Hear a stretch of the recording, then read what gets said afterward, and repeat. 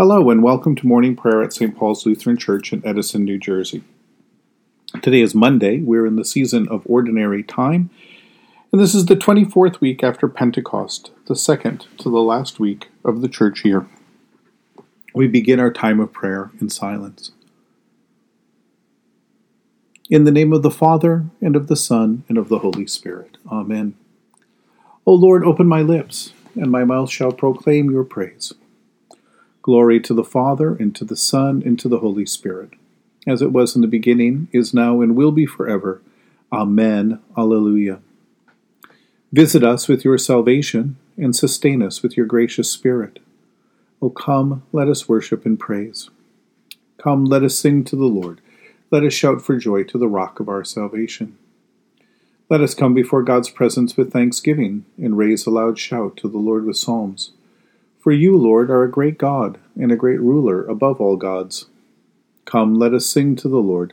Let us shout for joy to the rock of our salvation. In your hands are the caverns of the earth. The heights of the hills are also yours. The sea is yours, for you made it, and your hands have molded the dry land. Come, let us sing to the Lord. Let us shout for joy to the rock of our salvation. Come, let us worship and bow down. Let us kneel before the Lord our Maker. For the Lord is our God, and we are the people of God's pasture and the sheep of God's hand. Come, let us sing to the Lord. Let us shout for joy to the rock of our salvation. You have been born anew through the living and abiding word of God. A reading from Zephaniah chapter 1. Be silent before the Lord God, for the day of the Lord is at hand. The Lord has prepared a sacrifice. He has consecrated his guest. At that time I will search Jerusalem with lamps, and I will punish the people who settle like dregs in wine, those who say in their hearts, the Lord will not do good, nor will he do harm. Their wealth shall be plundered, and their houses laid waste.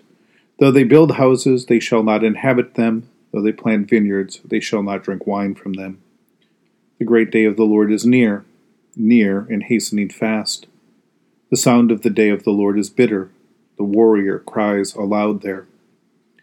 The day will be a day of wrath, a day of distress and anguish, a day of ruin and devastation, a day of darkness and gloom, a day of clouds and thick darkness, a day of trumpet blast and battle cry against the fortified cities and against the lofty battlements.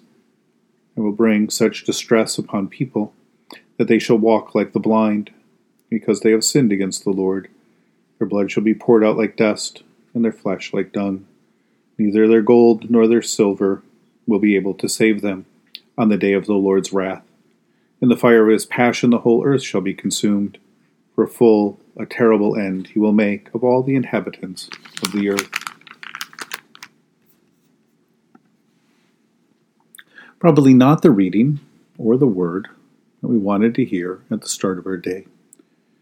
And yet at some point in this day we will most likely notice some injustice in the world around us, maybe even committed against us.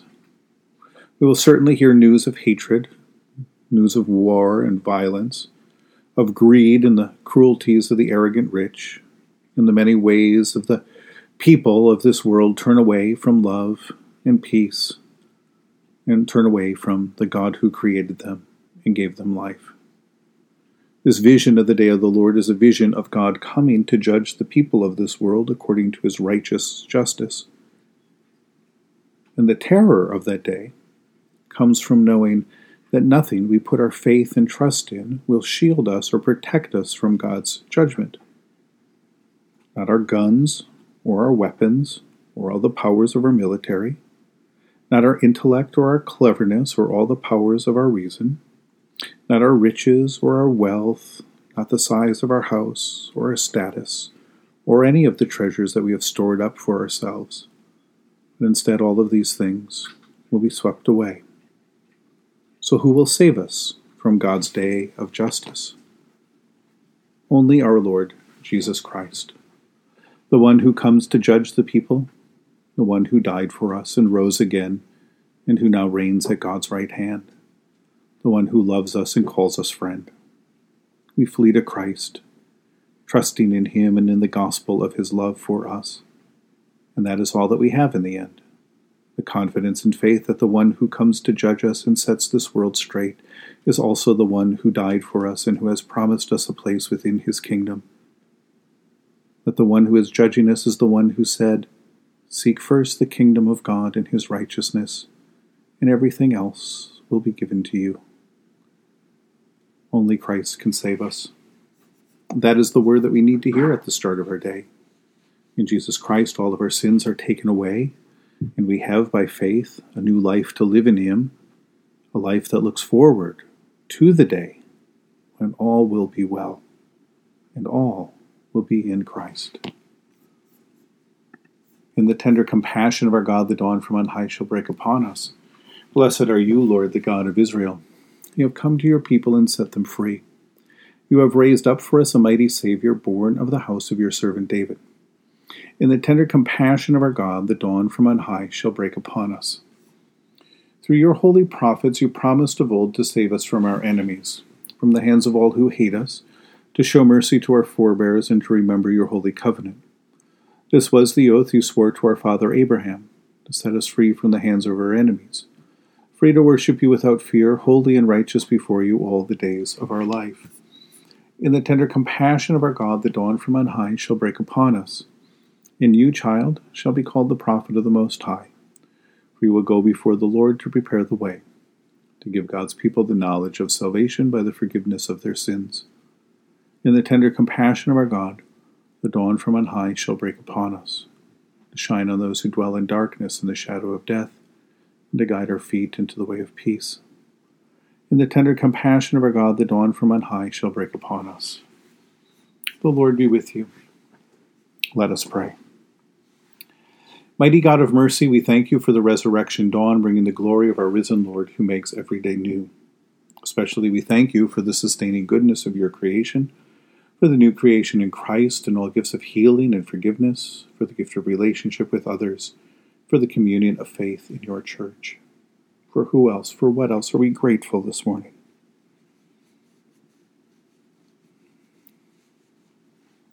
Merciful God of might, renew this weary world. Heal the hurts of all of your children, and bring about your peace for all in Christ Jesus, the living Lord. Especially we pray for those who govern the nations of the world, for the people in countries ravaged by strife or warfare, for all who work for peace and international harmony, for all who strive to save the earth from carelessness and destruction, and for the Church of Jesus Christ in every land. For who else, for what else do we pray today? We give thanks to you, Heavenly Father, through Jesus Christ, your dear Son, that you have protected us through the night from all harm and danger. We ask that you would also protect us today from sin and all evil, so that our life and our actions may please you. Into your hands we commend ourselves, our bodies, our souls, and all that is ours. That your holy angel be with us, so that the wicked foe may have no power over us. Amen.